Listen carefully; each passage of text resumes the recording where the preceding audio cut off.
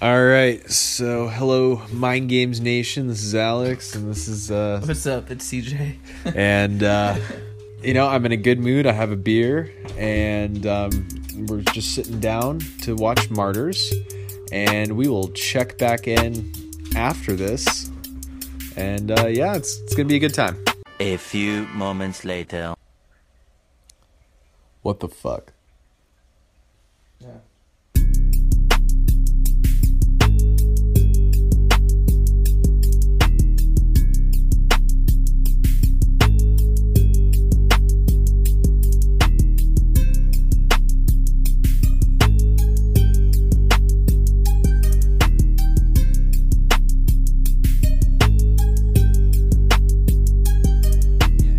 I was reading about it all day. Yeah. Oh, did you see the stuff where he was trying to make amends with the family so he could get parole in 2018? That's just that's Lady Justice throwing down. Yeah, I'm gonna save my thoughts on that until we're recording. Okay. No, I mean we are, but yeah. Or until we're there are gonna be actionable threats in this one. I'm just giving. Oh yeah, no, I have the bleep tool at the ready. I can't think of anything funny to talk about. I did see. Okay, here's something funny. Okay, all right. We gotta have a little something because this is gonna suck. Yeah, I was driving back to my house the other day, and I was driving by park. I'll bleep that. So driving by this park, and I was driving towards my house, right? So the other direction, off in the distance, I saw like a bunch of like flashing emergency lights. Yeah. Right? Clearly not an ambulance or fire truck, so I knew it was cops. And I was like, what the fuck is going on? And so I'm driving towards them, and they're driving, and like they're not going very fast, right? Like they're going the speed limit. And I was like, is this like a funeral? You know, like a procession of some sort, whatever. And as I get closer, I see that they're tailing a car, right? And there's 3 cop cars. Yeah. And I was like, I could not figure out what was happening. And so as I'm driving by, I look at the car, and it's like, you probably wouldn't know what kind of car it was. I couldn't tell. It wasn't anything I'd seen before, but it was like a black convertible, and the steering wheel was on the wrong side. Like it was a British vehicle. Oh. And the dude was wearing like a backwards flat rim. Uh-huh. And he's like leaned back, one hand on the wheel, like driving this car that, again, like I'm doing like triple takes. Like why is there a wrong, like I couldn't, like my brain wouldn't compute it. And there's 3 cops tailing him, and he's just like casually driving down West Bay. My man. And I was like, that's amazing. Like I hope to be as like at peace with myself as that guy, because he wasn't pulling over either. They were like, they were following him for a while. That's awesome. Yeah, it was sick. I was in a bad mood too, and it instantly was like, it was great. Welcome back to Mind Games, your favorite podcast that is, quote, and this is from a review that we received on Twitter, disorganized and hard to listen to. Yeah. I mean, it's not wrong. They're not wrong. Yeah. No. You think it's hard to listen to? Listen to this about 12 times per episode. Yeah. You think it's hard to listen to? Try having our brains. Yeah. They followed it up and said, "I say this with love and tenderness, I swear." So, yeah. As long as it's coming from a good place, you know, I'm not gonna take that as it's a criticism, but like, hey, no one's perfect. It's just part of the brand, I guess. Yeah. I don't know. Yeah. But anyways, if you're coming here for a very organized and well thought out dive into deep parapolitics, go listen to Program to Chill. Yeah. But, that's not our show. No. Although this episode, I suspect, will probably get closer to that than we have before. But anyways, I am your co-host, CJ. And I am your producer and co-host, Alex. And this is our first episode that is too depraved for Cade. Yeah, it's I don't blame him. Cade, he watched Martyrs, which is the movie that we're gonna talk about, and afterwards he said, "There's no way I'm talking about that," and so fair enough. Yeah, I can't argue with that point. That's pretty. Yeah. No, but we are operating with a skeleton crew tonight. Anyway, so like I said, we're talking about Martyrs. It is a French film from 2008. And before we get into it, I just feel obligated to say that this episode is going to be very bleak, and we're going to talk about a lot of really fucked up and distressing stuff. And so if that's not your bag, go ahead and turn it off. We will not be offended. We may not even release this. Who knows? Yeah. But we will be back to our regular programming next week with a very special guest, actually. Are we ready to announce? We'll talk. We'll do it at the end. Okay. But yeah. So this is not going to become a permanent thing. We just didn't have time to get through a whole game in a week because we were all busy and had COVID and shit. It's just been a lot. Yeah. Anyways, so yeah, I guess trigger warning For pretty much everything. That's This is. It's. Anyways. Yeah. I think that's sufficient. If you know anything about we're going to be talking about Marc Dutroux. So if you know anything about that and you're like, ooh, not interested. I don't want to spend my afternoon totally listening to people talk about Marc Dutroux. Like, yeah, that's fine. I get that. I don't necessarily want to. However, I am succumbing to the sunk cost fallacy and having already subjected myself to watching Martyrs and reading some Program to Kill and way too many articles about Marc Dutroux. I keep wanting to say Trudeau. Marc Trudeau. Marc Trudeau. It's Trudeau's dad. Yeah. It's not Fidel Castro. It's Marc Dutroux. Yeah. Yeah. It's a zany serial killer that likes to do blackface. Anyways, so yeah, just big old trigger warning here at the top. It's not good. But I think what we'll probably do is I'll run through a quick summary of the film. And then, as always, we'll talk about our feelings, and we'll just kind of go from there. So, No. That's the orphanage that she escapes to. Are you? We have to watch that opening scene because that's where she meets. No, we gotta go. We gotta go. I'm. Oh, not again!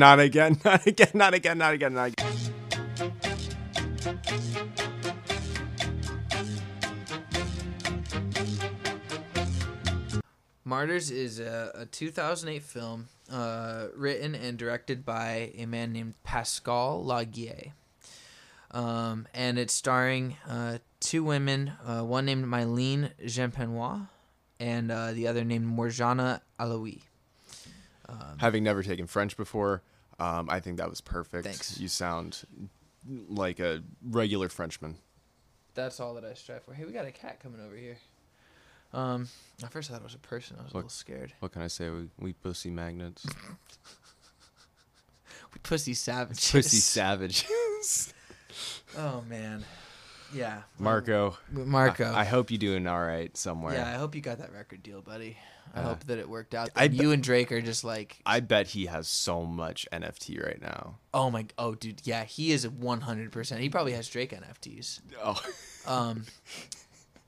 He's a regular down at the the Lazy Ape Yacht Club. Lazy Ape Yacht Club. Oh God. Yeah. Did you see the Gwyneth Paltrow shit with she's got one. Oh yeah, and then what's her name? The lady from Captain Marvel, and there were a couple other big like lady actresses. Anyway, okay, sorry. And yeah, we're getting sidetracked. Okay. This comes back to the disorganized and hard to listen to. Yeah. We're talking about somebody that like I haven't even thought about Marcos in like years. Yeah.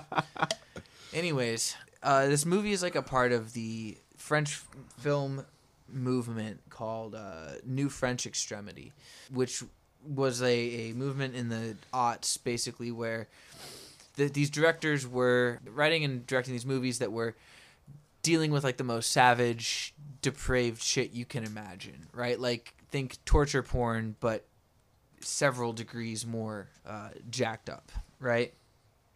I think probably the most famous director, at least the one that I was familiar with, aside from this guy, was Claire Denis. Nope. Yeah, Sorry. She directed High Life, which is the movie of hers that I've seen. It's really good. But I mean, I wouldn't qualify. I wouldn't put that in this it doesn't. It's on this. Yeah. Anyways, and we could probably talk about that movement a little bit later.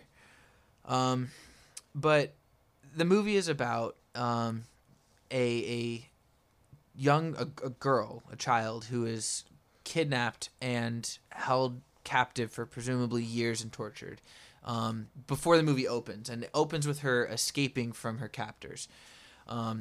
She flees and is taken in. She's being held in some like dilapidated industrial complex. Right. Yeah. Like way out. Like, I mean, like it's very, very it's visceral bleak. and uncanny. Yeah. It's really bad. So she escapes and is taken in at an orphanage, basically, right?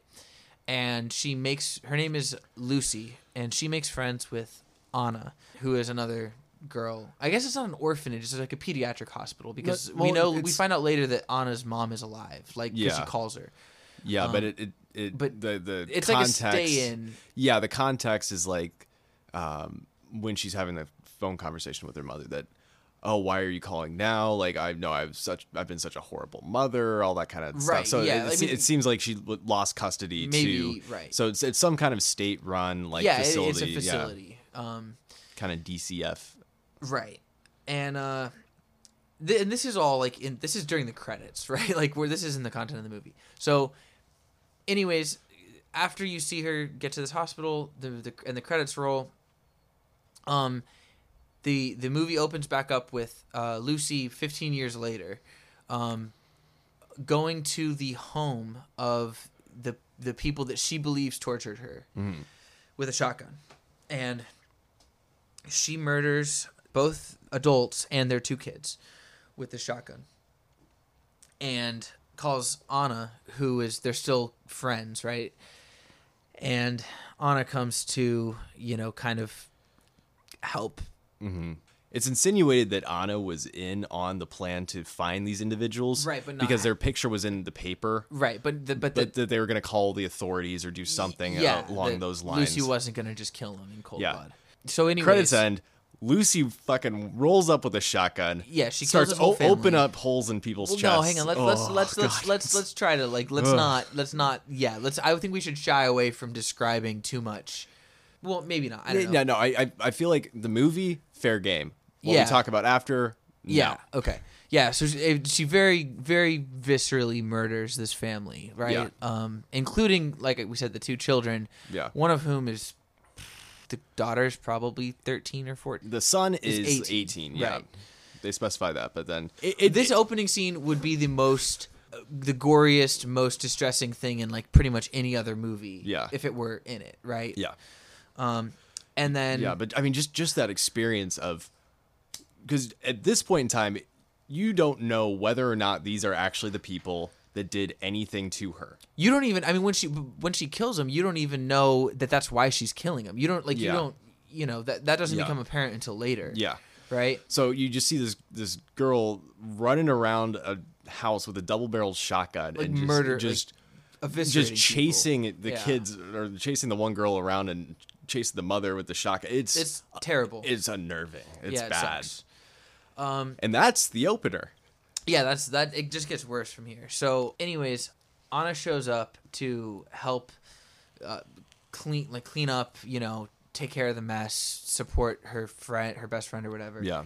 Anna's like her only friend in this. Yeah. It's clear they have this connection because, Anna, like they bonded in the pediatric hospital, the facility or whatever, and over, like Lucy's experiences, right? Like, so while Anna's there and they're trying to like get a handle on what just happened, Lucy starts being chased by a monster, basically, right? Like it's a woman and she's naked, but she's like covered in cuts, and her skin is like very pallid and pale. She's like completely emaciated. Yeah, she's like skinny as fuck. And she chases Lucy periodically throughout the home, and it pretty quickly becomes clear that this is not obviously a real thing, but that it is something that Lucy is hallucinating, right? Mm-hmm. So this monster, this thing, is a manifestation of the woman that she didn't save, right? When she escaped her captors as a child. And so while she's being chased and trying to get some rest and all this shit, Anna discovers that the mother in the family that was murdered is still alive.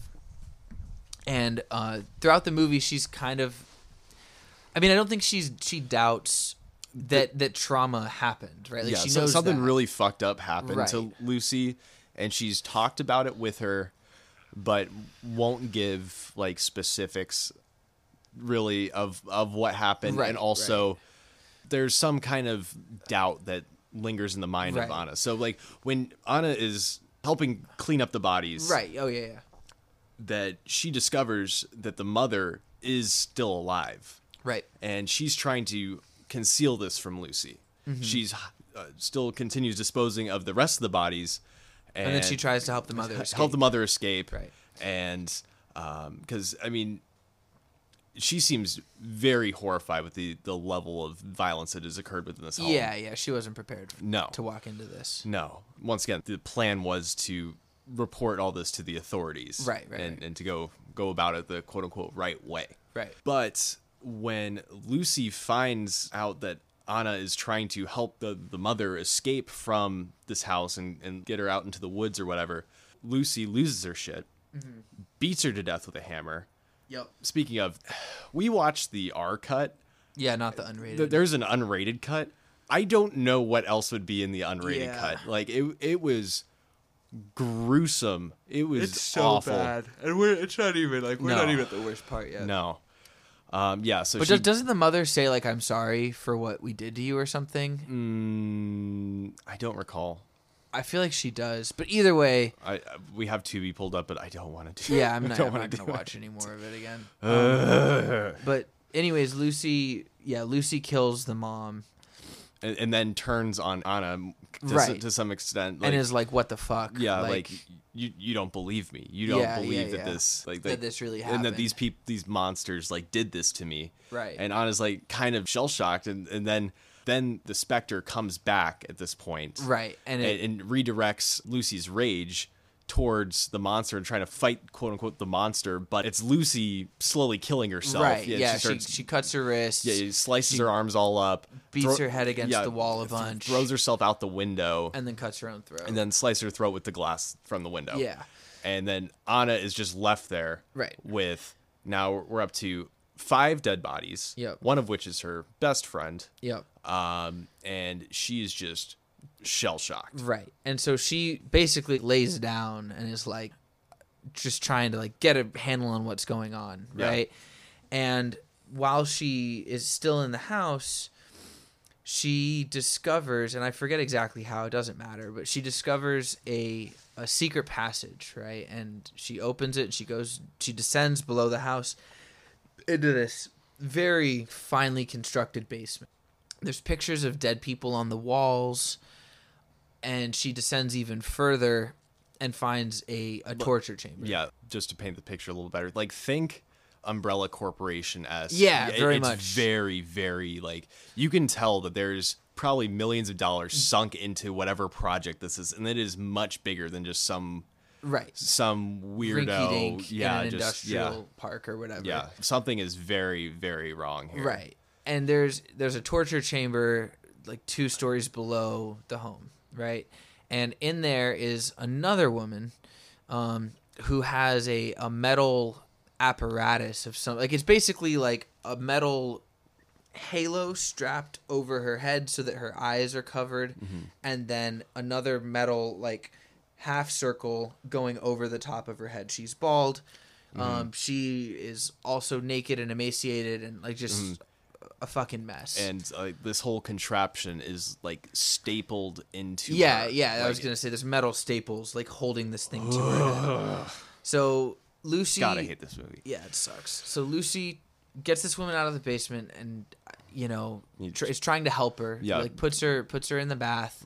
Tries to take this contraption off. Yeah. Once again, I don't know what the unedited version what of could this be like. Worse. She's pulling the screws out. They're screaming. It's like, and it's not just like, oh yeah, here's like one screw out or staple or whatever, just to get the point drive across. It home. No, every single one comes out of this contraption. It's like, okay, I can't. I Right. can't take this anymore.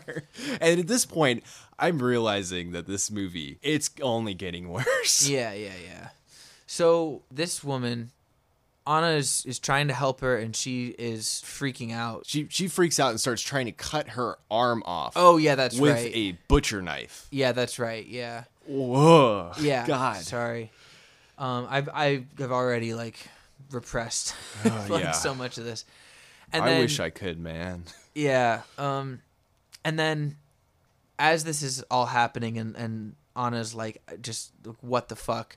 A bunch of people in all black show up and they kill the prisoner and they take Anna hostage. Mm-hmm. Right? And they take her down into the basement, into the torture chamber, and they chain her to a chair or whatever. And then was it Mademoiselle comes? Yeah, and then a woman shows up who looked to me like a psychic. Did you get that? Yeah, like a very stereotypical. Little bit, yeah. Like she's got like some kind of like a wrap, yeah, or like a scarf, head, yeah, a headdress or yeah. something, right? Like she looked like a French psychic. She's got the little glasses. Yeah. She shows up and she's like, she kind of like there were definitely out, like Freudian undertones of like that, how they were dressed. I mean, it should be stressed that the whole time, right? Like the viewer doesn't really understand what's going on any better than the characters, right? Yeah. Like especially like once you start to, there's this, hallucinated monster and there's a torture chamber and you're just like, what the fuck is happening?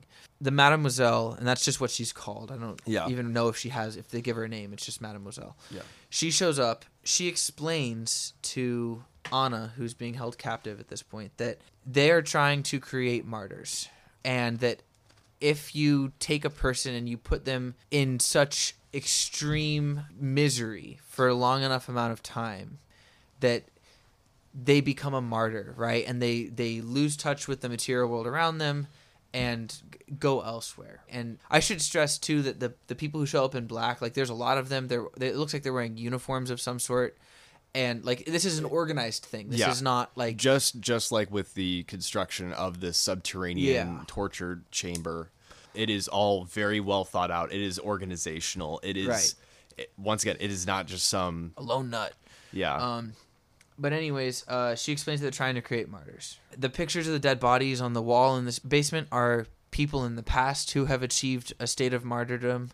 Some of them were tortured. Some of them had like extremely painful chronic diseases. Like there's different avenues that people have, followed to reach this point. But this is an organization that is explicitly devoted to trying to create this state for people. Yep. And she explains that young women are the easiest to induce into martyrdom, right? Yep.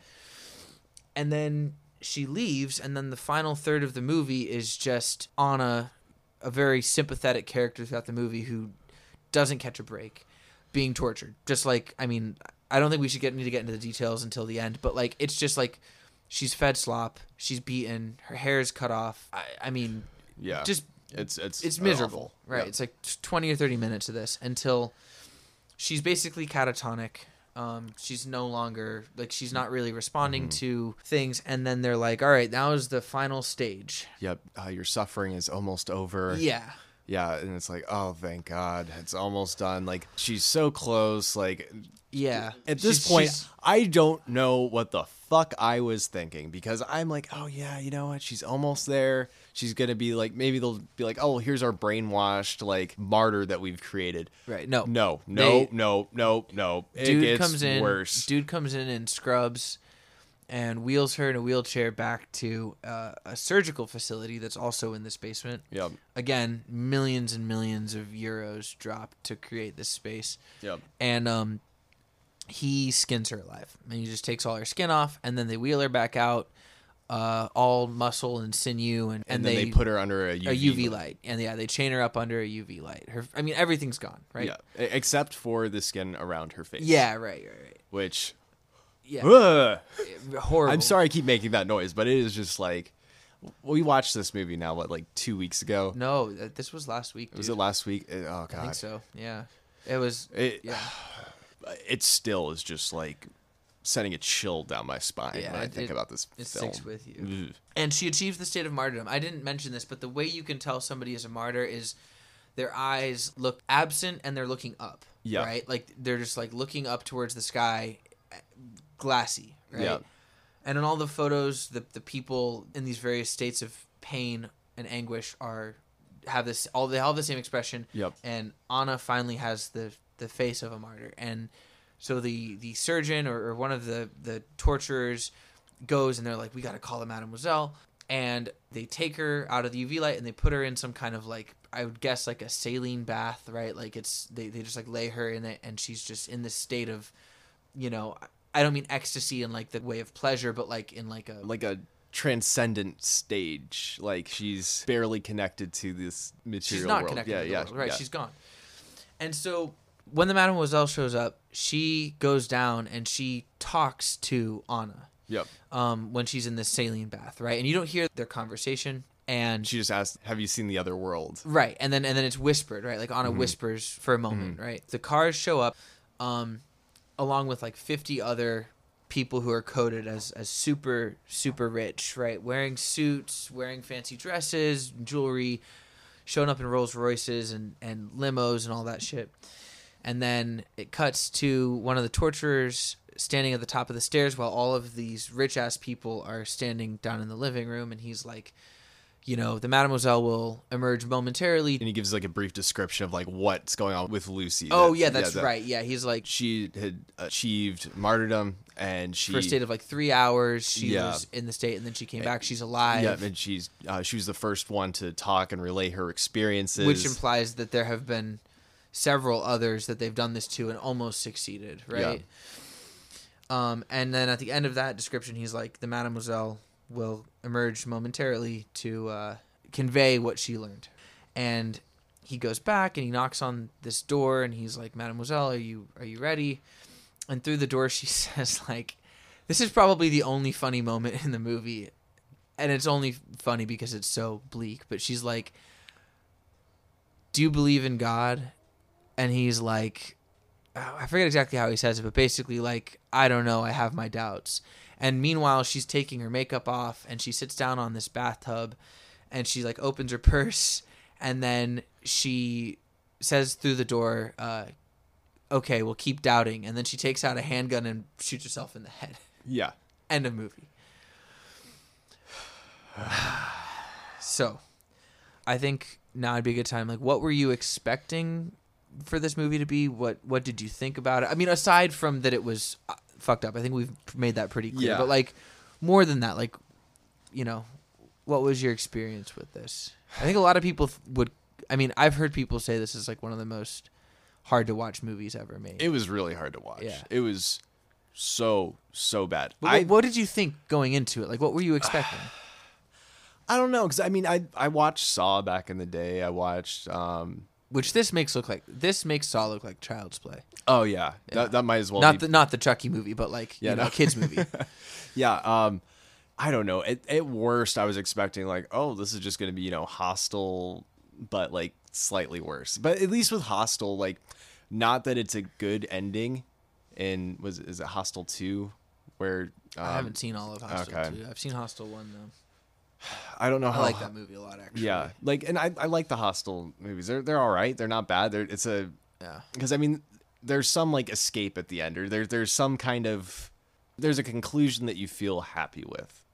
Yeah. This is not even in that same universe. It is not even close to being a movie that you leave with. It's like, well, at least there's this one person made it. They went through some shit and they made it. I mean, same kind of thing with the Saw movies. I mean, right. I mean, someone typically always makes it. Actually, in an interesting way, like, this movie kind of picks up where Hostel leaves off, right? Because Hostel ends with them escaping. Yeah. And this movie's like, okay, so they've escaped, what now? Yeah. You know what I mean? Like, yeah. I think that's an interesting and probably fairly accurate way to look at it. Yeah, I mean, shit, man. I watched Come and See like twice. Yeah. And still, I mean, that one is upsetting for different reasons. Yeah.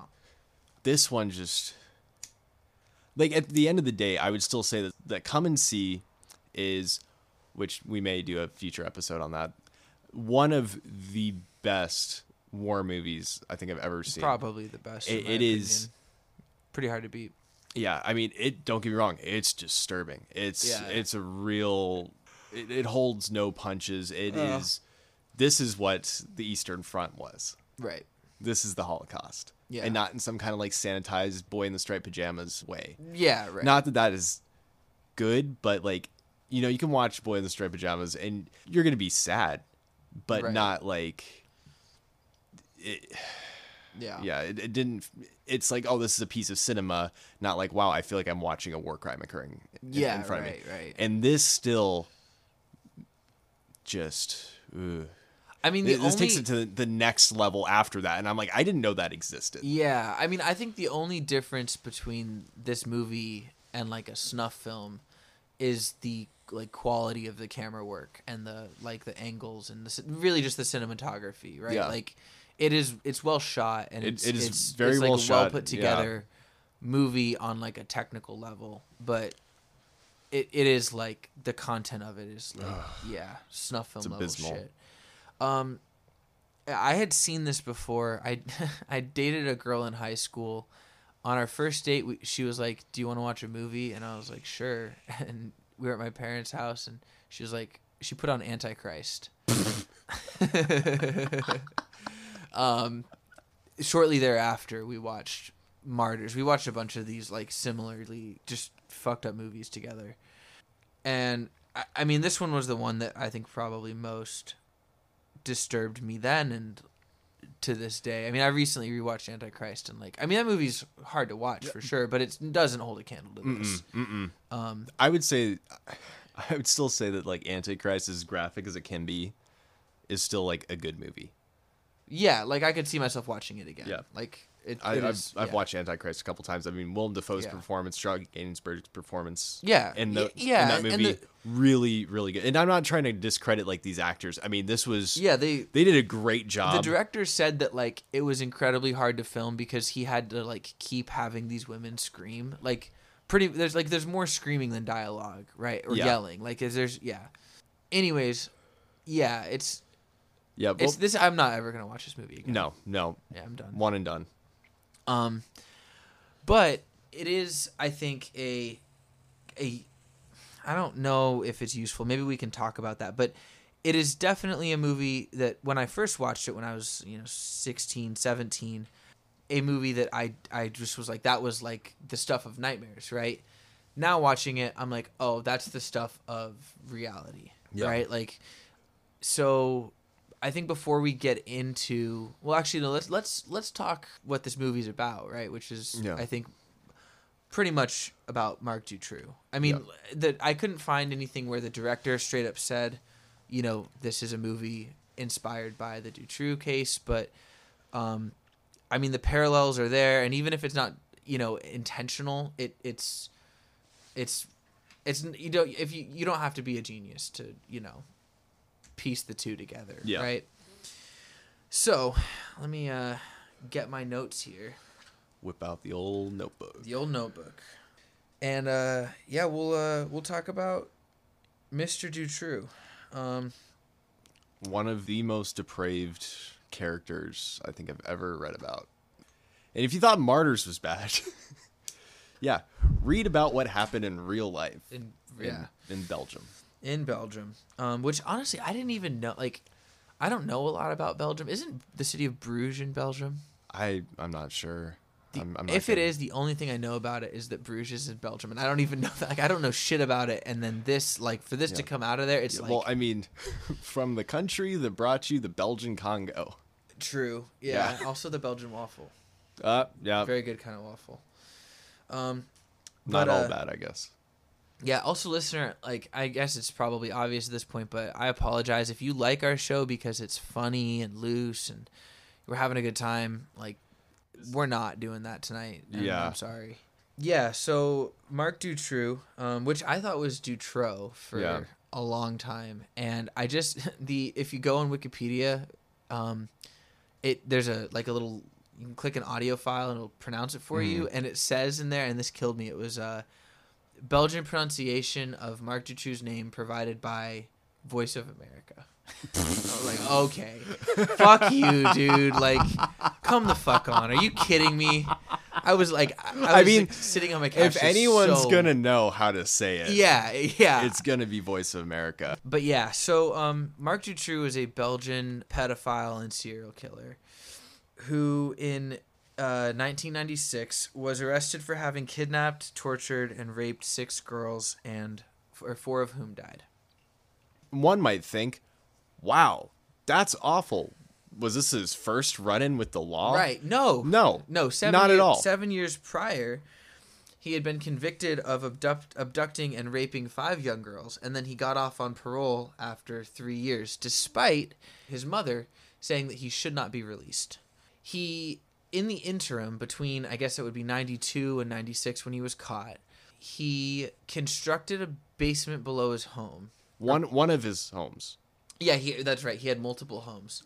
Man was allegedly living on like welfare benefits and owned between 7 and 10 homes. I've seen the numbers vary depending on the account. Yeah, and beneath, I guess, his primary home. I mean, and there's, you know, we didn't dive that deeply into it. I mean, there's a book out there. I think it's called the X Dossier. That's supposed to be like a really the only, like the best resource for this shit. So, listener, if you're, for God knows why, wanting to dig into this stuff, that book's out there. But beneath the home that he resided at mostly, he built a basement, and like I said, they proved that he kidnapped and sexually assaulted and tortured 6 girls, 4 of whom died. They ranged between the ages of, I want to say like 10 and 18. 8 and 18. Okay, great. Yeah. And by the way, I don't believe he was convicted of the murder of the 2 8-year-olds. Oh, really? If I'm not mistaken. You're gonna get that's gonna be a common theme of this episode is this dude having, I mean it's not luck, but like just the most insane series of unfortunate events, prosecutorial ineptitude, the complete failure of law enforcement, et cetera, et cetera. So like after his first arrest, they seized videos from his home. On the videos, it was a home video that he made constructing the torture chamber in his house that is hidden in the basement that they, quote unquote, did not find until after his arrest in 1996. This occurred in what, 89, 87, 89, somewhere in there. Yeah. So the evidence was just sitting in the locker. Yep. That happened twice because they also, later on in the case, and we're going to be bouncing around because like there's just so much to dig into. But later on, they raided his home after like numerous complaints from neighbors, from police informants, and the cops just kept dragging their feet. Eventually, they raid his home. And they go down into the basement, and they hear there's a, I think they go in there twice. Okay, that's total of 3 times. But twice after his first arrest. Yeah, both times there were children in the basement, being held, screaming and calling out. One time they were heard. Right, and they were still alive. No attempt was made to. They're like, that must have been from outside. That must have been a bird. Yeah. Or whatever. Yeah. And and not to mention, there was, I mean, the specifics don't matter. Like we've said that we're not going to there's no sense in like making this any worse than it needs to be. But like there were literally torture implements on display. Like walking down there, like shit that you would only use to torture women, right? Like the informant literally told them there is a hidden torture chamber in this basement, and they're like, yeah, we're going to ignore that. Right, yeah, and the wall was freshly constructed, right? Like, it was clear, like, there's 4 walls, and 3 of them are old, and 1 is brand new, like, just freshly hung drywall. Well, I mean, who amongst us has not done a home renovation they didn't pull a permit for? True. They did see some videos in one of those arrests, like after, or one of those raids after his first arrest, and on the videos was footage of him, harming children, and they said they just didn't watch the video. They took it, but they didn't watch it, and they gave it back to his wife, right? Like the what was the detective's name? Something Rene Michaud, I think, right? And I'm giving it's Belgium, Belgian, so it's not going to sound Flemish. Fuck me, I'm too mad to know this shit, but yeah, so I'm gonna mispronounce it, but. And it's not ineptitude, and we'll get to that in a minute. But like the failing after failing after failing is just insane. Oh, not to mention, so he was like known to the Belgian FBI, called the BOB, right? And I thought really, yeah, the BOB, and so. They had a surveillance operation going on his house, right, for years prior to his 96 arrest. It was called Operation Othello. And they had cameras set up, and it was like it would save the footage as time lapse, but it was supposed to monitor his comings and goings and the people going in and out of his house, right? They would turn the cameras off at 10 o'clock every night. Mm-hmm. God knows why. They somehow missed him bringing two of the young women into his home. They just didn't catch it on video, allegedly. It was not during office hours. Yeah, exactly. Yeah. They also one of the girls at one point managed to escape her bonds and get her clothes on and try to get out the window and yell for help. And she was like half out the window for some seconds, like. She was getting there, and then he caught her and brought her back, but they didn't capture that on video either.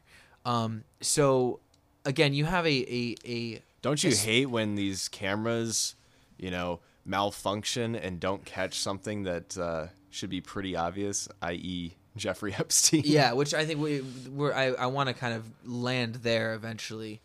But yeah, I mean it's a disgusting display of. Like, fuck the cops. Like, I'm not here to, defend a police state or whatever, but if they have one job, it's to catch this guy. Like, yeah. And they just don't, right? So when he gets arrested, the beginnings of ties to other people, like other important people, start to show. Mm-hmm. Do you feel prepared to talk about that a little bit? The most notable individual that comes to light out of these, I'm not going to say allegations, but these charges. Revelations. Yeah, revelations. That's better. Is a Jean-Michel Nihau. Yeah, Nihau. Yeah, is that how you say it? Okay. Yeah. Nihoul. Yeah. And he owned a club, yep. Right? And he was a pretty prominent like businessman, yep. Like just well-known guy in the community, right? Yeah, I forget what within Belgian high society and the political circles. Right.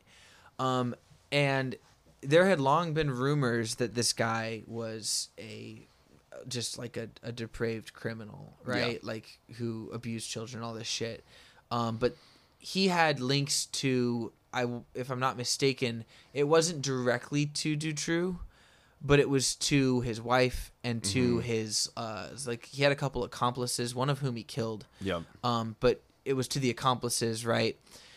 And in one of the revelations from one of the accomplices, he informs the investigators that they were doing this. They were doing the bidding of other individuals. It was not just Marc dutroux that was calling the shots. They specified that it wasn't for every case of kidnapping and abuse. However, there was a number of these that were being done essentially by order. Right. And I think that wasn't even a revelation. Like, I mean, it was a revelation after he was arrested, but prior to being arrested, the police and the authorities had been made aware by, again, informants, people in Dutroux's life, etc., that he openly talked about. That he would be like, he had this like white van that he would drive around in, like your typical pedo van or whatever. And he would have someone in the car with him and he'd be like, oh, like you see that girl over there? If you were to kidnap her, we could sell her for like between 4 and 7,500 euros, or 4,000 and 7,500 euros. The euro equivalent was like $4,000 to $7,500. And these at least one of the informants told the authorities that Dutroux talked about how these girls were being kidnapped and then held for some time and then sold, or they Trafficked, at some point. Yeah, they were trafficked to Eastern Europe and Thailand. Mind you, Dutroux also partook in stealing cars and transporting them across international borders. Right. So it's insinuated that through this trafficking of stolen vehicles, that would also facilitate the movement of people as well. Right. Yeah. Basically, after he's arrested in 96, the outlines of a very broad and vast human trafficking conspiracy begin to emerge, right? That is implicating, by association, Belgian judges, Belgian politicians, like city officials, national figures of national importance. Yep. Right? In this, and then in addition to that, you have the outlines of a international human trafficking ring, organized, Aided and abetted by the Belgian government. Right. At the very least. Yeah. So this is where, like, for me at least, the complete, like, schizo shit starts to really take over, where it's like I start thinking about Gladio. I start thinking about the probably safe assumption that the CIA has some, lingering semblance of a presence in these places. And then you start to think about Epstein, right? And it really makes you feel despair. Let's get to where it flies off the rails. Yeah, go So the magistrate in charge of the prosecution, assembling the case, he was the one that pushed to get his house examined again. Right. Which he's one of the only good, like, characters in this whole story. Entire story. Just to give a little bit of a end to Rene Michou's story, after, completely, quote unquote, botching this investigation, like fucking it up to a almost comical degree, he got promoted. Yep, to the European High Court. Yeah. So, you do your job right. I think that's literally the only way to take it, right? Yep. Like, anyways, so Judge Jean-Marc Connerout, I don't speak Flemish, I'm sorry, was the principal prosecutor for this case. He was the magistrate in charge of assembling the prosecution and doing the investigation, and like the head prosecutor. Yeah. And he was the one that his directives led to the Belgian police force finding the two girls alive, still in Dutroux's basement. Yeah. So we got to get rid of this guy, right? Right. So he attended some sort of victims. It was like a not a luncheon, but some kind of banquet or whatever regarding this case, and how he was instrumental in helping find these two young girls that were saved from this depravity. Yeah. And at this event, he received a chicken dinner, and he also received a pen, his name inscribed on it or something along those lines. Right. So the Belgian Department of Justice, more or less, whoever's in charge of this, decided to remove him from this case because of this alleged conflict of interest, because he accepted these gifts from the individuals that he helped save. A chicken dinner and a pen. So at that point, Michael... was it Livre? Also stopped cooperating with investigators. Right, who was his accomplice? Yeah, who was one of Trudeau's accomplices. Dutroux's, not Trudeau. Trudeau's. Goddamn. Dutroux's accomplices. You take over for this part. You know this shit. I don't know. Oh, you know this shit. Yeah, okay. Okay. So, Michael Livre, one of Trudeau. Fucking shit. If I say Trudeau one more time. Michael Livre, one of Dutroux's accomplices, his like right-hand man, more or less, Right. at this point stops cooperating with authorities because he's allegedly being subjected to death threats, and that Right. his continued cooperation is only going to end poorly for him. Right. So at this point, they replace. And if I'm not to cut you off, but Livre was the one with more substantial ties to yes, to Nihao. Right, exactly. Like he's the link from Yep. Dutroux to these higher society figures. Yeah. So then they replace Judge Jean-Marc with another magistrate who is also at this event, who also receives the gift, but they did not give a shit because what are they trying to do? Right. They're trying to clean house here. Yeah, Yep. yeah. So then moves on to the prosecution or lack thereof, and Right. the under Belgian law, the individual can be held indefinitely without trial within certain circumstances. Right. And so this trial gets delayed. This is 1996. Right. He doesn't actually make it to trial until 2004. Right. 8 years of like Of letting evidence disappear. Yep, letting witnesses be tampered with and intimidated. A number of people were killed. Yeah, or died at least. Yeah. Interesting deaths occurred Yep. amongst the witnesses and individuals that could Potentially provide yeah. a little bit more context here. Oh, I forgot the 300,000 plus march on the That was 2003, right? That was when the judge was removed. Right. So that would have been in 96. The march was in 96? Oh, God, there's just so fucking much. Yeah. Here. More than 20 potential witnesses in this case died in mysterious circumstances. Huh. Would you look at that? Oh, God. You get a lot done in 8 years. Yeah, what a crazy... Oh, here we go. Yeah, October 1996, over 300,000 Belgians Right. protested the removal of Jean-Marc. Can't pronounce his last name. Right. It was called the White March. Yeah. So, I mean, Yeah. imagine if when Epstein had been murdered, 300,000 people took to Washington, D.C. and marched. demanded. And had the fire department march in solidarity with them. Yeah. And then turn their hoses on the Capitol. Yep. and spray it down in a ceremonial washing of the corrupt government officials that allowed this to occur. Yeah. But anyway, so when they do eventually make it to trial, it's the typical, framing of like this was a one-off thing, right? I mean, tell me Yeah. if I'm wrong, Yeah. but like that was the, when you've killed 20 witnesses. What a and- sick man. Yeah, exactly, right? Like this is like again, the lone nut thing. It's the same thing you see with the Night Stalker, Richard Ramirez, Ted Bundy, It's Al Bundy. Ed Kemper, John Wayne Gacy, like in all of it, it's the same pattern of taking and making this into a one-off thing where a diseased individual was able to, again, construct an elaborate facility below their home and, have years of the best luck that anybody could ever ask for if they wanted to be a criminal. Yeah, they had that rabbit's foot. Exactly right. A fucked up Chernobyl rabbit's foot. Yeah. With like 8 toes or whatever. It's like a rabbit centipede.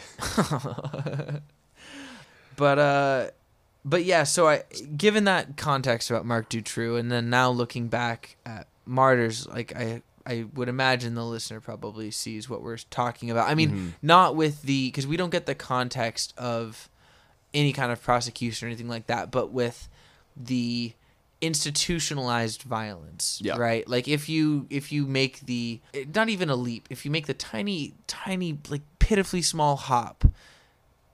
No, it's not even a hop. If you are sensible and you realize that the Marc Dutroux thing is, again, it reaches to the highest levels of Belgian government and to, I believe there were connections to like even like the UN or the EU. I mean, it was all over Europe, right? Yeah, if you want to not sleep, just read chapter 1 of Program to Kill. Yeah, exactly. Martyrs, I think, is kind of giving a case study of what that looks like. Yeah. Right? And this is a from conversation... the perspective of the victim. Yeah, and this is a subject that we touched on after watching this initially, because you asked me the question, like... Yeah, I was about to ask you. Should this movie have been made? Right. And like my visceral reaction initially was no.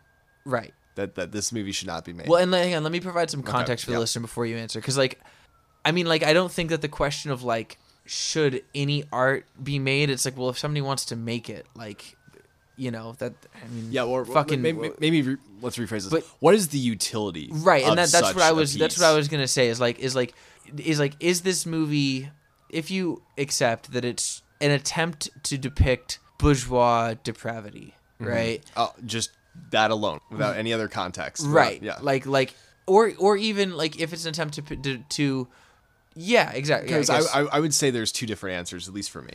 Okay, go. So let's hear it. like Yeah. for just this bourgeois depravity, just looking at it from like a hostile point of view or like a Saw point of view or something like that, or Taken even, maybe not. Maybe there is little to no utility in that. However, after we then discuss the Marc dutroux case for a good half hour, Yeah. it's like, well, maybe there is something here. I don't know if it doesn't make it more watchable per se. Yeah. No. But maybe there is some commentary here that is really worthwhile. Right. I mean, I think it makes it less watchable for me. Yeah. Because like the first time I watched this movie, like I'm not gonna say that I wasn't affected because that's absolutely not true. But it was, I could dismiss it. Right. Yeah. Like it oh was. God, these. I was like, oh, fucking French people, they're sickos. That's you know. a twisted director. Yeah, exactly. Like, oh man, that's gonna give me a nightmare. And then, you know, I was like I said, I was a kid, and then I just moved on, whatever. But like, in the light of like knowing that this is Kind of an allegory for right, these different things that are occurring, or at least that's the way that we're interpreting. yeah, right. this. I think it makes it much harder to ever forget it. Like if you're reading about like this kind of this angle to deep politics at all, like martyrs like flashes in your head. Because I mean, even in Program to Kill, like as much as it does talk about crimes and it talks about pretty gruesome stuff, right? Like I mean, McGowan is, you know, honestly kind of reserved, right? Like he's not giving you like the graphic bloody play-by-play of like, and then there was a stab in this part of the body and then that part, or whatever, right? But like, so when you're hearing that like, you know, this serial killer held somebody in their home for 3 weeks and tortured them, it's like, okay, so this is what that looks like. Like this is like Martyrs is the cinematic depiction. Yeah, of, it puts a face to the exactly number. right. Yeah. What is it's the one death is a tragedy, a million deaths is a statistic or whatever. Yeah. But yeah, so you would say that it is a, like if our reading is valid, then you would say it's a successful movie. I'm still torn because it's like we make jokes about, you know, watching fucked up videos about Live like, leak or whatever. Yeah, live leak and whatever. Yeah, people getting in car fights and you know, ripped into spinning machines, but Right. this is something different. This Yeah. is something that is just so disgusting that it's hard to really put words to. Yeah. And even the fact that like this is a work of fiction as opposed to those like real life situations, it's like, I don't know, maybe our generation was just scarred by watching Scarred. Yeah. But it's, when you look at something as like, oh, here's something in the heat of the moment, or oh, here's an accident that happened. Oh wow, that was bad. That sucks, man. Holy shit. Right. But then when you watch something like this that just draws it out and draws it out, and you're sitting there and you're like, I've been watching somebody get tortured for 15 minutes in this movie. Right. And I'm already like, I can't stand it. And there's another 15 to 20 minutes. Right. That just keeps coming. And it's like, ugh. Yeah, no, it's really hard to watch. I would not recommend this to anybody. Yeah. Yeah, if you are going to go out and watch that movie after listening to this, Godspeed. yeah. I would not in good conscience recommend this movie. No, like, do that to anybody. Do that with this warning. Just don't. Yeah, like, don't. Don't. If you really want to, you can do it. Whatever. One of my We're not going to stop you, but like one of my buddies on Twitter, us just showing up to every Mind Games listener's house just to be like, no, don't watch it. Yeah, don't do it. I'm deleting Tubi. But yeah, one of my buddies on Twitter, Zoid Wheeler, who's a good account listener. You should follow Zoid. when I posted that we were watching this, he's like, "Don't, just read the Wikipedia page." And like, He's not wrong. yeah, and like that's the thing is that like at the time before having rewatched it, I was like, well, like you can't talk about the like affect of the movie without having watched it, right? Like again, it's the kind of thing where Tell that to Zizek. yeah, right. But no, like if you read the Wikipedia page, it doesn't hit you in the same way as the movie does. But like I'm just not really convinced that people need to be hit that way. Like I just can't imagine that there's a person out there who would watch this and then hear about Marc Dutroux or something and be like, I'm gonna dig into that. Like, no, you're gonna like it's just gonna shut you down. Like if we didn't have the podcast, I would have taken everything you said at face value and just been like, yep, that's enough. Yeah. Turning my brain off now. Yeah. Not gonna dive into this. Yeah. Like it's horrific. It's upsetting. Yeah. I don't even know what to say. Yeah. I don't know about you the first time you watched this, when we watched this together a week or two ago. Like, I went home.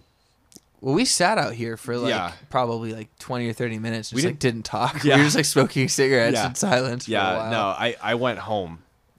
I got real high.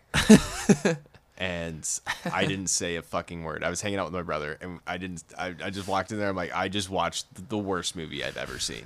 And he's like, you all right? I'm like, no. And then we just sat there and watched like car videos for like 2 hours while I just tried to calm down to the point that I could go to sleep. Yeah. It was bad. It's bad. It still is bad. It hasn't changed. Yeah. It's one thing that's like interesting to me about this movie is it's like I mentioned, it's tied in with that new French extremity movement. Yeah. Right. And I mean, for one, and so I should say in fairness to the director, he has claimed that like he is not he doesn't think that movement exists, right? Like he's like that, like it's not real. You can't call it like a filmic movement or whatever. But a lot of the other movies in that genre, there's just off the top of my head, there's like High Tension or Haute Tension or whatever, which I've seen, and that movie is pretty rough. And then there's another one called Inside that I haven't seen, but I've been just told, based off that name. Yeah, I don't know that I want to. I think it involves a pregnant woman. So like, oh god, yeah, no. But no, I'm joining Kate on that episode. It's just no, that's I don't. Yeah, well, after this, we'll have to talk about if we're gonna do any more episodes like this. I feel like this is honestly possibly the worst movie we could have talked about. Yeah. I don't know if it gets really much worse than this because of the allegory of the Marc Dutroux. God damn. You almost said Trudeau again. I have said Trudeau now probably like 50 times. But yeah, it's these other movies, from what I can tell, and from the limited bit that I've seen, they don't deal, like, there is no parallel, right? I mean, High Tension is like... Shit, even like Old Boy. Like, I mean, it's just... There's graphic movies out there, but it's not that... Like, this is just... Right, but what I'm saying is that, like... It doesn't have... They don't have the same parallels of this. I mean, the only one that I can think of that might come close to this is The Men Behind the Sun. Yeah, but that's not New French Extremity. No. But I mean, in terms of like just both sheer terror and also that there's a real life equivalent that makes it that much worse. Yeah, because I mean that is about Unit 731 that, according to Twitter, didn't happen. Yeah, which I didn't know that there was a whole sect of Unit Japanese war crime deniers. Yeah, or whatever. I didn't know that they were on Twitter, and I kicked that hornet's nest. So, yep, they're a thing. But yeah, I just can't get by a movie like this where you can't be like, well, at least they're trying to, put a face to this terrible thing that happened. Yeah. Like, but like, what's the utility of a movie like this being made? Earlier I said like that maybe there is some, but it's really hard to justify because it's like what it does to the viewer in the process. It's not why, just why. Right. Like, I mean, just read about the events. When I first read like the first third or whatever of Program to Kill, when he's doing all this stuff about the international human trafficking rings before he gets to the serial killer stuff. Like, that is much less graphic than this, right? And it still like made me feel totally empty and like fucked up for days, right? And like, I just read the first chapter tonight, and it lingers with you. I'm kind of thinking like, is there a good way to talk about this stuff? Yeah, if the ruling class's crimes are so beyond the pale and the scope of what a normal non-sick person can even conceive of, then it's like, well, I mean, fuck, if you're gonna make a movie about it, like, you might as well just like swing for the fences. I mean, I don't know if that's how I really feel. My feelings about this shit change like every time I think about it. But like there is no good way to depict, like, you're in this catch-22, right? Because there is no good way to talk about these like crimes against humanity. Yeah. Right? But at the same time, they need to be talked about. Like, you know, like, I mean, shit, like, I have so much respect for the Belgians for having a 300,000 person march, right? Like that. I mean, when the Epstein thing like happened here, half the country still believes that he killed himself. Like, you know what I mean? Like, we are so far from even what the Belgians accomplished, and that wasn't enough. Well, and that's part of the issue. It's like, to talk about these things and to try to depict how messed up these situations are. Right. Like, how do you go about it while maintaining an audience? Right. Because people are going to have the knee-jerk reaction of like, whether it's that they legitimately have faith in, you know, people with power or they have faith in capitalists, or they just can't deal with it, right? Which is a totally reasonable, you know, like, especially somebody who's gone through any amount of trauma, just being like, nope, not doing this. Like, I think we're like relatively neurotypical individuals. I would say you and I are like, we're probably pretty, me a little more than you, but like two of the least traumatized people, that I know. Yeah. Yes, and we're having a bad time, very, very bad time trying to just get through this and to discuss this and these issues. But that's also how these things have been going on. And then at the same time, then you're having to deal with the shit coding jobs being done by like QAnon and whatnot, with like, oh, save the children. Oh, however many hundreds of thousands of children are abducted every year in the United States. It's like, when you dive into those statistics, like, yes, but most of that is like, you know, parents' custody battles, and and there's a very high percentage that those cases are solved. But then you have this, but also this mainstreaming of these, like, I want to say falsified numbers, but these like misinterpreted numbers, which then allow for people to just completely write off the whole thing as like, oh, this is just crank shit. Unless I'm mistaken, the FBI doesn't track that. Like, it's third parties that track like abducted children, right? Listener, this is my weekly do your own research thing, but I'm pretty sure that there is not an official government track in the same way that there's not one for police murders, right? And so then again, you have this like kind of double bind where it's like, you know, maybe it's not a double bind, but like the police are fucking not, the authorities not doing their job because they are complicit. They are complicit. Like, that is what this is about. That's what the Marc Dutroux thing is about, is that they are complicit. It would be against their interests to track the number of children who go missing or who are abducted because they are facilitating it. But at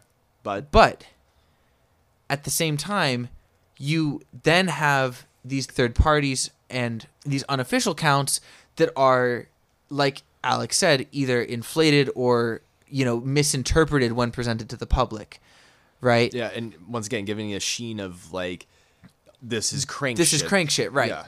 Right. And so in order to completely discredit anybody that might be questioning one of these situations. So then you're immediately tossed in with all the Exactly. Q weirdos. Yeah, exactly. Right. Just like with the Gladio shit, just like with all the Epstein Island Yeah, stuff. I mean it's the same. It's like, all- you know, like yeah. I mean, fuck the Clinton crime family Yeah, or Clinton whatever. crime family. Yeah, but it's like they are criminals. Like they Yeah. are. Bill Clinton is a pedophile. Bill Clinton is a fucking pedophile. But like you say that. Allegedly. You say that. Allegedly. I didn't say it. No, I didn't no. say the A word. I'm not going to. You Please say don't that, and sue then us. people are like, "Oh, you're a Trumper," or Yeah, whatever. yeah, And it's that's just, it, it's yeah. it's fucking infuriating. Yeah, to- when you have frequent flyer miles on the Lolita Express. Yeah. Like, it's not a good sign, man. I did want to ask one more thing before we wrap it up, and I had this thought we were talking about it earlier. So, as much as I think that this movie does a good job depicting the things that it's trying to depict, I did want your thoughts on the pivot at the end towards or away from what you'd call reality and toward the more I guess like extraordinary idea that the ruling class is not, you know, just trafficking people because they're fucking sickos who want to like do sex crimes or play the most dangerous game or whatever. Yeah. And toward this idea of like, you know, trying to find out if God exists. Yeah, it's the human experimentation taken to the nth degree. Right. Yeah. So like what? Well, no, because I mean, like it's not the like the torture and the experimentation like that. That I'm all okay with. It's the wait. I'm gonna cut this shit out of that. Yeah. And I'm gonna post it everywhere. Just, the torture, the experimentation. No, I'm okay with. Yeah. No. Mind games approved. I will clarify. I am okay with the way that it's depicted. What my question is about the intention, like the reason behind it. Right in the movie That they're trying to find God, yes, exactly. or they're trying to find the afterlife or right, some kind right. of What did you interdimensional- think of the movement from the gritty real? I mean, again, the trauma monster thing is like not like it is a. I think it is a good depiction of what Lucy is living with. Do you think that the movie like shied away from being like, yeah, and all of this is for the sake of, you know, the president of the United States and the leader of every other country having access to children? Or do you think that what they like the way that they took the finding out if God exists shit was okay? Like, what were your thoughts on that? Am I being clear? I don't know. Yeah, no, I think you are. It's I think it brings up like the conversations that we've had about like where does science lead? I don't know, because you get into the question again. We've had this discussion about like big developers, like what can you get away with saying? How far can you go without having like your funding just completely stripped from you, or before you have trip and fall and shoot yourself in the back of the head twice? Right. So I don't know. It puts you in a tricky situation because it's like if you want to try to go after or you want to have some kind of film that maybe not so much as like flat out states it, but like hints at the dutroux crimes and these types of organizations and shit that exist within our world.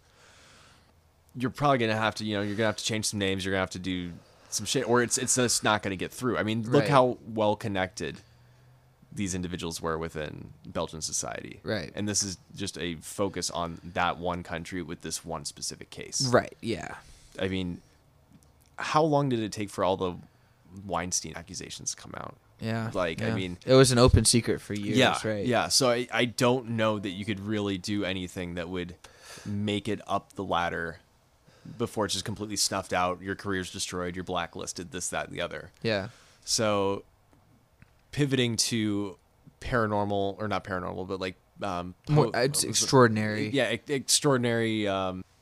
Metaphysical shit. Yeah. That it is. I don't think it's awful, but I mean, you still have the same kind of connotations of like, oh, this seems like some weird Nazi shit. And I remember they bring up at some point in the movie, if I'm not mistaken, do they not bring up Vichy, France? I think they do. Yeah. So I mean, it's kind of hinting at that Third Reich never ended shit. Right. So I don't think that that's necessarily the worst take that they could have had at the end. And that it also shows that this suffering and everything is for nothing, because let's say that there is a God. That this is a take that I heard from somebody else, and I think it sums it up pretty well. It's like, because if there is a God, these people aren't going to meet him. They're not going to meet him. Right. If there isn't, but there's some sort of like afterlife that you go to directly, doesn't matter that they did all this experimentation. Right. And then if there's not a God, it's all for naught. Yeah. So none of this mattered. Right. That's a really good point. I hadn't thought about that. And I'm like, I sat there, I was listening, I'm like, wow, I wish I could remember who it was that was going into it was like that. a podcast? No, I think it was YouTube. So, I mean, okay. Don't get me started. I can't do that right now. No. Yeah. So it's, I will make threats. Yeah. No, don't do it. Don't do it. I'm going to give you carpal tunnel with my bleeping abilities. Yeah. So that aspect of it, I think, is kind of interesting. It's like that. All this depravity, all this torture, all the suffering that occurred within this film, it doesn't matter, and it's more or less just for the gratification of the individuals that are doing it, regardless if they said there's some higher calling, right? Just like with like the Nazi experimentation, right, or with like the Japanese experimentation, right, during the Second World War. That's like they are going after these questions. They're trying to answer certain questions about like the limits of limits of human existence, and it's like, no, you're a fucking sicko. Yeah, like, exactly. That's the takeaway. So I think that's maybe not awful, because I mean that's kind of the same takeaway that you get with the Marc Dutroux. It's like, doesn't matter what the cause is, even if it was, regardless if it was, if you're not pilled and you're just like, oh well, this is just complete ineptitude on the part of the authorities.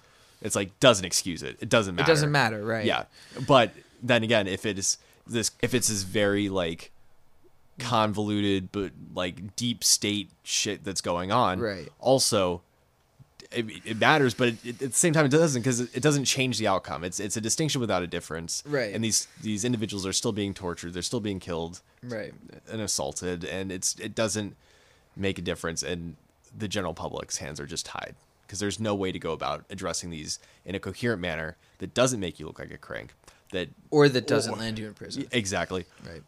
Yeah. So it's, initially I was a little bit frustrated, right? Like with the movie trying to give, higher motivation to these people than what I think they have in real life, right? But then I started thinking about like all of the revelations we've gotten from the Epstein case, right? Like with the transhumanist shit, how he wanted to like impregnate one woman a day, how he wanted to have like his head and his cock frozen, right? And like cryogenically frozen. I'm right. I mean, yeah. Oh, yeah. No. He did. You were laughing, and I was like, "Am I like totally fucking wrong?" Yeah, no. And like the dumbest bro shit you could ever imagine. Yeah. I want both heads frozen, baby. Jesus. It's like, Jesus Christ, you are especially with idiot. his fucked up dick. Like, yeah. I mean, whether that should be saved for right, for the sciences. Yeah. But that's a different discussion. And then you think about like his links with which big science facility was it? The MIT Media Lab. Yeah. Yep. And then Steven Pinker, all these neuroscientists, Bill Gates, right? Like, you've got like who we love and respect. Look, man, we have not. Yeah, no, I'm not gonna debase myself. I don't give a fuck. But it almost makes me wonder. I like, hope he has a nice time. That was very polite of you. Yeah. Very, very restrained. It makes me like, I'm not gonna say that this director is like pinching and that he's like tapped into shit that other people don't know before they do know it, but it almost strikes me as kind of prophetic, right? Because I mean, maybe in some of these cases there are like these like absolutely insane delusions of grandeur, right? Like, and maybe that's what they have to tell themselves to live with themselves, right? Like maybe that's how, you get around what has to be like an, I mean, I don't want to sound like I'm or trying to. No, think of it more as like diagnosing of like the Right, yeah, like the, where you're like I cannot live with myself if I have to go to bed at night saying that like I am a depraved sicko and I am, you know, yeah. I mean, it's instead it's like I'm trying to advance science, or my genes are so pure that like I need to pass them on for the betterment of the human race or whatever. Yeah, it's like Eichmann with there was the banality. Oh, the banality of evil, right? Yeah, banality of evil. Yeah.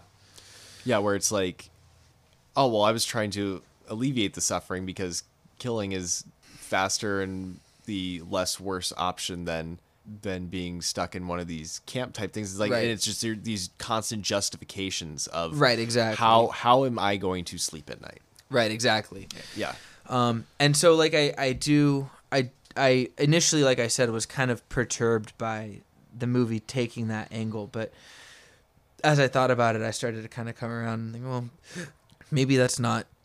Well, I mean, this also gets kind of back to the banality of evil, where it's like how bureaucratic this whole system is, and how it's just these individuals, they're in there, they're doing a job, they're Right. just functionaries of a greater system that no one seems to really be in control of. It exists. Right. And Well, no, because I mean, I got to push back a little bit because like I get frustrated. Like, I mean, the Mademoiselle is clearly in charge, right? Like she could stop it. but they also don't say like, I mean, they don't say she's a leader of like. Oh, yeah, I see what you're who saying. is she reporting to? Right, Who is yeah, calling yeah. the shots? Because it's, yes, she might be on a level with this Right. specific organization, right. But where are they getting funding? How is this whole thing coming together? Yeah. And so it's just very it turns it into a process and strips the humanity of it in a very nihilistic way. There's a really, really good scene kind of near the end where the camera... No. Where the camera... So it follows one of the torturers, like after he finishes torturing Anna, it follows him like climbing up the ladder out of the chamber, and then he walks down the hall, and then he goes up into the house, and he's wearing like an apron, right? And he takes his uniform off almost as if he's gonna like go take a smoke break. Yep. Right? And I think he's like, is he switching shifts? Is that what's happening? Where somebody else is coming in and he's just like, and somebody else is blending up a smoothie, or not a smoothie, that's but right. the slop. Yeah, and they're the just gruel. like kind of shooting the shit, like you know, in the break room or whatever. Yeah, and it's like we didn't describe the home or whatever. It's a beautiful home, but it's not. It's so I want to say normal because normal people don't live like that, but at the same time, it's nothing that would like make you think immediately like, oh, there's some real fucked shit going on here. Yeah. Like, you know, you look at inside of like one of these, you know, if you look at like Westminster or something like that, it's like, oh, there's some like weird shit going on somewhere, but it just looks like a big house. Yeah, it's just like a standard upper middle class. It's not a mansion. The same thing pops in my mind when you're looking at the family when they're first murdered, because the mom's outside and she's fixing the plumbing, and they're having like some conversations. They're kind of like talking shit to each other. Yeah, like, and the dad's just like begrudgingly like trying to get breakfast ready, and the kids are just being annoying and fighting with each other about stupid things. And it's just like, how are these people supposed to be connected to this narrative? And then it just devolves into just this gore fest, and it's like, oh my god, these are everyday people. Exactly, and right. And that's the thing. That's that something I else think that McGowan gets into with Program to Kill. Yeah, Yeah, absolutely. and how right. Like, yeah, these I mean, individuals are not different than any other individuals per se. Or at least, well, I mean, they are, but they on surface level, right? Like, you I mean, John never Wayne know. Gacy was an upstanding member of his community. Yeah. Or, I put that in huge quotes, right? But like in the same breath, that's why it's so unnerving, is because it's not the, you know. It's not alien. It's not foreign. No, exactly. It is completely mundane. Yeah. Right. Like it's a dude beating the ever living shit out of a woman who's seen like more horror than anyone sees in their entire life, and then just go into the break room and shooting the shit with his coworker. Yeah, you'd stand behind him in the supermarket and you wouldn't even bat an eye. Yeah, exactly. Yeah. Right. So with that, on that note, swimming pools full of blood. This is getting a 10. This is I know it's out of 5. This is getting a fucking 10. I don't. Yeah. Yeah. I'd rather read Ayn Rand until I die than watch this movie again. Yeah, it's sorry about the yawning. I know it's getting late. I know that our system is completely. Oh. Yeah. I know that our system is completely incoherent. I almost feel like I couldn't honestly rate it. You know, this one's off the scales. Yeah, it's I don't even know. I don't think it's it's hard to say like that this has caused like a lot of trauma to a vast swath of society. Yeah, it's not that popular of a movie.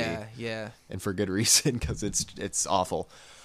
Yeah, but at the same time, what it's depicting and what it's pointing to is just, it's not the movie per se. It's everything else. Like the movie's gross. Right. It's really bad. You do any digging into any adjacent and tangential topics. Right. It's so much worse than the movie. Right. So yeah. Yeah. This whole subject matter 10. Yeah. 10 out of 5. Yeah. Yeah. I'm gonna plead the fifth and Just say, unrated. Yeah. I can't put a coherent This movie transcends. Our rating system was not designed No. to handle this. No. It's like putting unleaded, like regular gas in a premium car. It's just like my engine is just clogged up, and is that what you probably know what happens? I don't know what happens. This is like pouring sulfuric acid into my gas tank. Like it's just not. It's not designed to handle any of that. No, it's not going to make the car run. It's just going to cause more problems. It sucks, folks. Yeah. So, on the brighter side of things, if you made it this far, we have some light at the end of the tunnel for you, listeners. That's right, we do. So, next week, we're coming back to games. Thank God. Yeah. And we have our first guest, the one and only Mr. Jimmy Fallon Gong. Yeah, we're very, very excited to have him on, and we're going to be talking about 3 games. We're giving you a triple wide episode, and we're doing Freedom Fighters, and then we're doing the Homefront series. The Homefront. See, and you can't even really call it a series because it's like Homefront and then Homefront again, but different. Yeah, exactly. But dumber. The second one is Homefront: The Revolution. Anybody who's playing the games, you can get the Homefront: The Revolution on PlayStation Now. It is on there. But, it should be a lot of fun. We're going to be talking about... each of these games is about the U.S. being invaded by a foreign country, and then you play as a resistance fighter. So... And they're all bonkers. Yeah, they're nuts. So... It's a good conversation. It was a good time. And it's... You're letting it slip that we already had the conversation. I guess it doesn't matter. Yeah, we talked to Jimmy already. We got this episode in the bag. Yeah, it was a lot of fun. So look forward to that. And we'll post on Twitter next week or something about what we're gonna do after the interview. Yep. So but thank you all for if you were with us this whole time, like more power to you. You deserve go take a bath or get a massage. Just enjoy yourself. Like go do something that you like that is not listening to this. Jerk off. Yeah, go. I don't know. Go spend time with your family. Go do something that gives you meaning and makes you happy, because this sure as shit didn't make me happy. Not at all. Hopefully this was at least an insightful conversation that you can get something out of it. At least hey, now I don't have to ever read about Marc. Dutroux. Thank you. Although I will say, I mean, listener, as much as it is the worst shit imaginable, it's also, there's a lot to it, and we literally just scratched the surface. There's so much. And you want a rabbit hole that just makes you more and more depressed? Yeah, that's the one. That's it, baby. I would not deter people from looking into that. It is a great case study in where I think we got more with the dutroux stuff than we have gotten in a ton of other cases that if we did get more, they would look a lot more like dutroux. You know what I mean? Some of the serial killers. I mean, Epstein, you know, we have the allegations, but they are like very denied by most people. You know, like I said, we didn't get the march. We didn't get, you know, Bill Clinton being. Nah, can't do that one. We'll have the cops out here. We didn't get Kevin Spacey getting. No. Nope. This is all getting cut. I'm just nope. We didn't get the march. We didn't get any tangible action. We didn't get. I swear to God, if you make me do one more edit after all this fucking shit, I'm already working with 3 different tracks right now. We didn't get all of the kindness and the compassion in the world given to Steven Pinker. You can't cut that one. No, I can't cut that one. No. So yeah, I hope all of them get. I hope Bill Clinton and Kevin Spacey and Ghislaine Maxwell. I hope all of them are just kindness and compassion. Anyways, listener. Yep. Thanks for staying around. Yeah, thank you for listening. As always, I am CJ. I'm Alex, and if you like the show, please give us a rating on Apple Podcasts. Bye. Bye.